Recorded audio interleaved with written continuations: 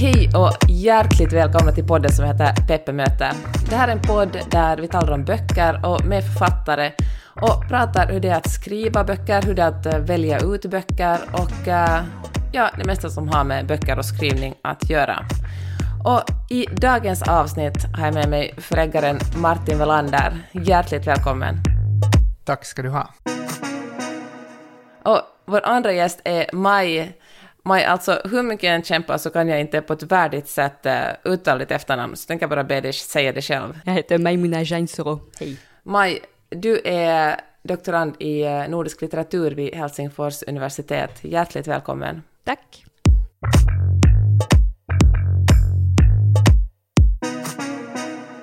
Ni har varit redaktörer för en antologi som heter Bländad av död och kärlek. Och det är poesi som har skrivits både samtida, alldeles förra året, och poesi som kommer från 130 år tillbaka i tiden. Martin, kan du berätta någonting om den här antologin?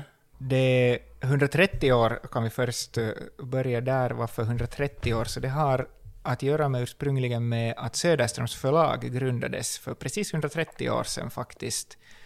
Och ungefär samtidigt var det också som begreppet finlandssvensk växte fram. För att före det var det ju så att i Finland var alla finnar på något sätt, och vissa talar svenska och andra talar finska.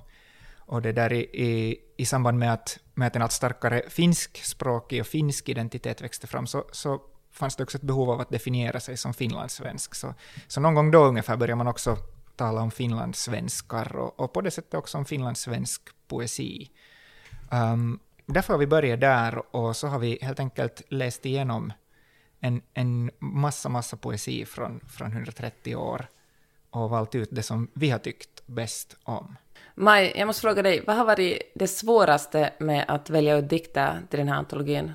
Det har varit två skedor. Kanske läsa igenom det som var kanske lite för gammal och långtråkig, men sen å andra sidan, så när vi hade valt det som vi alla tyckte var jätteroligt och bra, att välja bort var kanske det som var det svåraste efteråt. Det som slog mig var att känslor är verkligen bestående. Alltså oberoende om man läser något som är 100 år gammalt eller något som skrevs förra året, så finns det men människans känslor förändras inte, och det tyckte jag var på något sätt en fin insikt. Jag tycker det är lätt att föreställa sig att människor som levde för länge sedan, att det var nästan det var en annan levnadsform och de sysslade med helt andra saker, men där gick de och var kära i varandra och hade ångest och liksom var glada och arga. Och jag fattar ju att det så är det ju såklart. Men just den här att läsa poesi från den här tiden gjorde liksom helt mycket tydligt för mig. Martin, var det någonting som du förvånades av när du valde ut den här poesin? Det var väl kanske ganska mycket man förvånades av ganska ofta faktiskt när man läste, som Maj sa. Ibland var det ju sånt som kändes sådär att nej, men det här är ju stendött.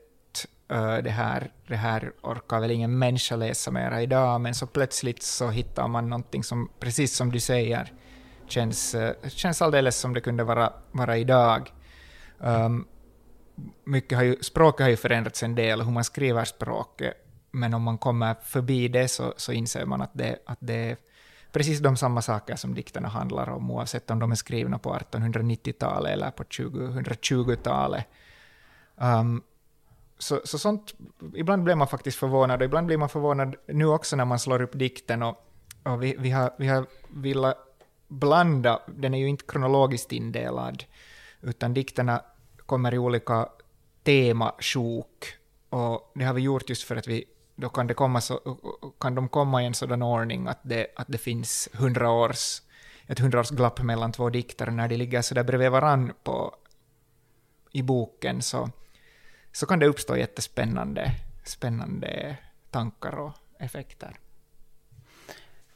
Hade man en annan relation till finlandssvenskheten för 100 år sedan? Fanns det liksom någon slags mer sådär, jag ska inte säga nationalistiska drag, men liksom, finns det någon slags aktivism i den poesin som är äldre? Det finns det nog särskilt hos vissa, tänker jag, särskilt före modernisterna, och det är väl kanske också tänker jag, en orsak till den här finlandssvenska poetiska modernismen med Edith Södergran och Elmer Diktonius och Gunnar Björling och så vidare. Då, att den alls finns har väl också att göra med att de väldigt mycket ville blicka utåt och söka andra intryck för att de kanske kände sig trängda på något sätt. Men under generationen före de här finlandssvenska modernisterna så där ser man nog väldigt mycket när man läser till exempel Hjalmar Prokopé eller någon av hans samtida att det var en tid när svenskan gick i Finland från att vara ett stort och på något sätt viktigt språk för intellektuella och på samhällsnivå till att bli ett minoritetsspråk. Och det var ju nog en process som syns också i dikterna. Maj, jag vet att du talar ju flytande svenska, men du är inte kanske född och uppvuxen i Svenskfinland. Vilken är din relation till finlandssvenskheten? Jag får ofta den här frågan och jag tycker att det är roligt att alla är så vill så gärna att jag ska känna mig välkommen och göra allt möjligt för att det ska vara så. Och det är faktiskt så. Jag tänkte i förhållande till dikterna att skulle man översätta dem till franska då, som är mitt modersmål, så skulle jag kanske inte märka att det är dikter från en minoritet i Finland nödvändigtvis. Så det är roligt att det är en fråga som återkommer, att vad gör dessa dikter speciellt finlandssvensk? Annat än svenska så vet jag faktiskt inte om det är någonting som är påtalande i själva ämnet och själva dikterna kanske. Jag tänkte säga om Maimuna, vi är superglada att vi har haft Maimuna med i det här, för det har varit jättevärdefullt att ha en person som inte då kommer heller inifrån det här finlandssvenska perspektivet. Vi är ju 3 redaktörer. Martina Molis Mellberg är inte med i det här poddsamtalet här nu, men hon är ju också en redaktör. Och det har varit jätteintressant att diskutera just med Maj, som kan ha en helt annan syn på både på dikter och på varför de är bra. Ibland kan vi tycka att samma dikt är bra, men av helt olika orsaker. Så det har varit jättevärdefullt, tycker jag. Så glad att ha dig. Och det har säkert hjälpt åtminstone för mig att inte veta vilka poeterna var och vem kände vem och så vidare. Jag har lärt mig massor i processen. Ja, och så kan vi väl ännu säga om det där med, just som Maj sa med finlandssvenskar, att det är ju kanske inte heller så har varit så viktigt och det perspektiv för oss. Det är inte så där att nu har vi tänkt att vi ska ha dikter som på något sätt behandlar just den här minoritetsfrågan eller så, utan vi har väl mera gått på känsla ganska långt. Och då har det blivit dikter som handlar om kärlek och ibland om naturen eller om att vara ung eller om att växa upp eller sådär. Så det blir liksom sådana allmängiltiga teman, tror jag, som sedan inte egentligen har någonting att göra med just Finland eller det finlandssvenska eller något annat. Man behöver inte vara finlandssvensk för att känna de här stora känslorna. Det är förunnat andra nej, också. De finns ju nog.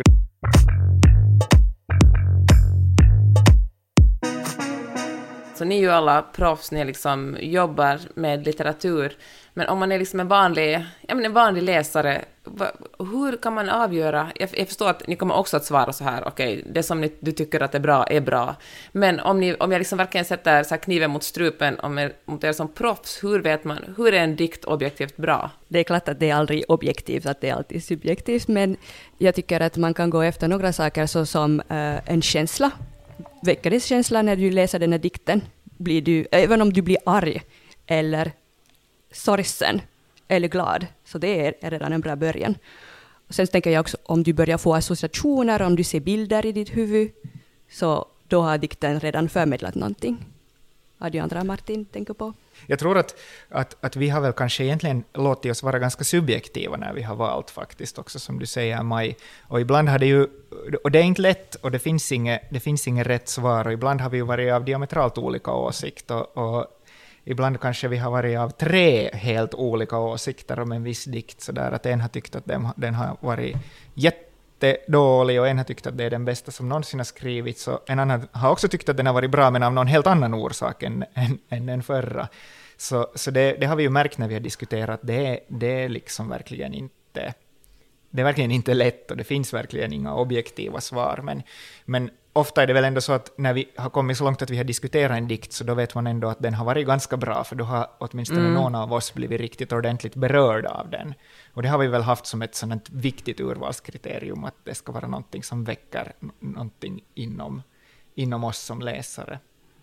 Och efteråt så tänker jag att mina favoritdikter är kanske de som just vi har tolkat på olika sätt, och att vi har hamnat diskutera ganska länge, och att någon har tyckt att den var rolig, någon annan har tyckt att den var urtråkig, och man har börjat tänka på den här dikten på ett annat sätt, och den öppnar till många diskussioner och funderingar, och det tycker jag är ett rikedom.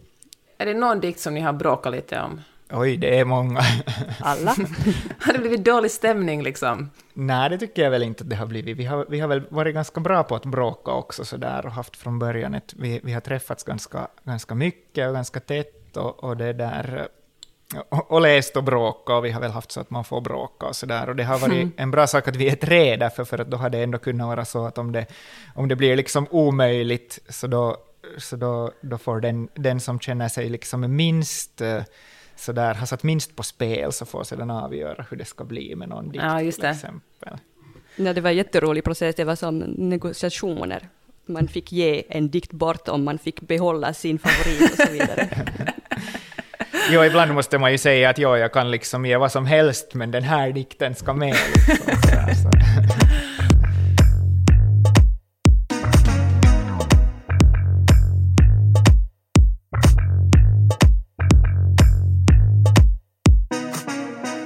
I förordet skriver ni att poesi är inte svårt, behöver inte vara svårt. Också om det skulle vara svårt är det inte så farligt. Poesin är fri, det är också läsaren. Det var jättefint, och det liksom gav mig på något sätt lite trygghet i att... Det kändes sådär, det kändes bra, det kändes okej liksom att ge sig in i den här antologin. Och det fick mig också att tänka på en krönika som journalisten Anna-Lena Laurén skrev tidigare i höst. Jag tror att den publicerades både i Dagens Nyheter och i Hufvudstadsbladet. Där hon skrev att man inte... Det handlar mest om barn, men jag tänker att det går att applicera också på vuxna. Att man inte ska vara rädd för svåra texter. Att det finns ingenting farligt. Att det kanske är bra att man inte genast fattar det man läser. Kan ni se någon parallell mellan liksom till dikter i det här fallet? Jag kan relatera väldigt starkt att jag har hela min barndom varit jätterädd för dikter, för att jag trodde att det är någonting som jag borde förstå här som jag inte förstår. Jag är för dum för det här. Ingen gav mig nyckel på hur man måste läsa. Tills jag hade en lärare på universitet som sa att om du kan läsa en text så kan du läsa en dikt. Och det var så enkelt som det. Och efter det har jag börjat läsa dikter. Underbart. Jag blev redan någon gång, tror jag, som tonåring så fick jag i min hand en sån här svensk antologi som heter Kärlek och uppror. Kommer du ihåg en sån, Peppe? Ja, jag kommer ihåg den mycket väl. Den var ju alldeles full med dikter som var riktade till barn och unga, liksom, eller kanske till tonåringar just främst. Och det var på något sätt där någonstans, tror jag, som jag fastnade liksom och tänkte, det var någonting, jag tror det var Elmer Diktonius dikt Jaguaren. Och då hade jag, liksom, visste jag inte vem Elmer Diktonius var typ, eller antagligen inte alls. Och det där. Så skönt men jag läste så. den och blev liksom jättestarkt berörd av den dikten. Liksom. Och så läste jag mer, och den var, tycker jag, genialiskt uppbyggd, just den antologin. Och vi har också tittat på den här i vår redaktion förstås när vi har jobbat. För att den tar ner just, tror jag, poesin på ett jättebra sätt till en nivå som till och med en 14-årig pojke kan liksom våga titta på. Även om disclaimer är att Jaguaren gjorde inte det till antologin. Tänk om alla det inte in. Säg att ni ska på en middagsbjudning, och vem är det som får den här boken då? Jag kommer att ge, tror jag, den här boken åt ganska många människor, men om man skulle då säga att man är bjuden på middag till sin bästa vän, så tror jag nog att ens bästa vän skulle behöva få den här boken. Det är bra. Jag ger den till min bästa väns lilla syster som är ungefär 18-19. Och jag berättar så här lite hemlighetsfullt att det här är bra dikter, du måste läsa den här boken. Det är kanske den läsaren som jag hade själv mest i åtanke när vi jobbade på den antologin, även om vi menar att den är för alla.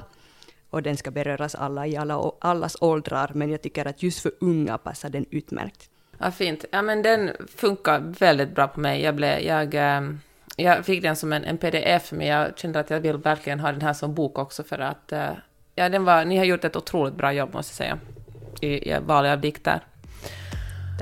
Tack. Nu kommer jag att ställa er 5 frågor som jag ställer alla redaktörer och författare som jag intervjuar i den här poddserien, och så jag hoppas att ni är beredda. Vad läser du just nu? Just nu så läser jag Karin Smirnoffs roman Jag får ner till bror. Den här Jana Kippo, den är väl 3 år gammal kanske, men jag hade inte läst den tidigare. Jag började med den här alldeles förra veckan och den tycker jag är jättebra. Just nu vi läser Basso med Mumin med min dotter lite på 1 år, men annars så läser jag själv vår tredje redaktörs Martina Mollis Mellbergs diksvit Pisces Season. Ditt bästa skrivtips? Jag ser ju mest det här skrivande från liksom andra sidan, eftersom jag är förläggare och redaktör nu för den här diktsamlingen och jobbar mycket med författare och sådär, så jag ser väldigt många olika bra strategier som olika författare har, men det som jag tänkte själv så här är att kanske att läsa är det bästa skrivtipset. Jag har fått höra av en handledare en gång att en bra text är en färdig text, så skriv på bara. En dold talang? Jag är ganska bra på att reparera grejer, och det är viktigt därför för att jag har 3 små barn som söndrar alldeles otroligt mycket grejer. Jag har faktiskt inga dolda talanger för att jag skryter alltid med allt jag kan. Älskar det. Bra!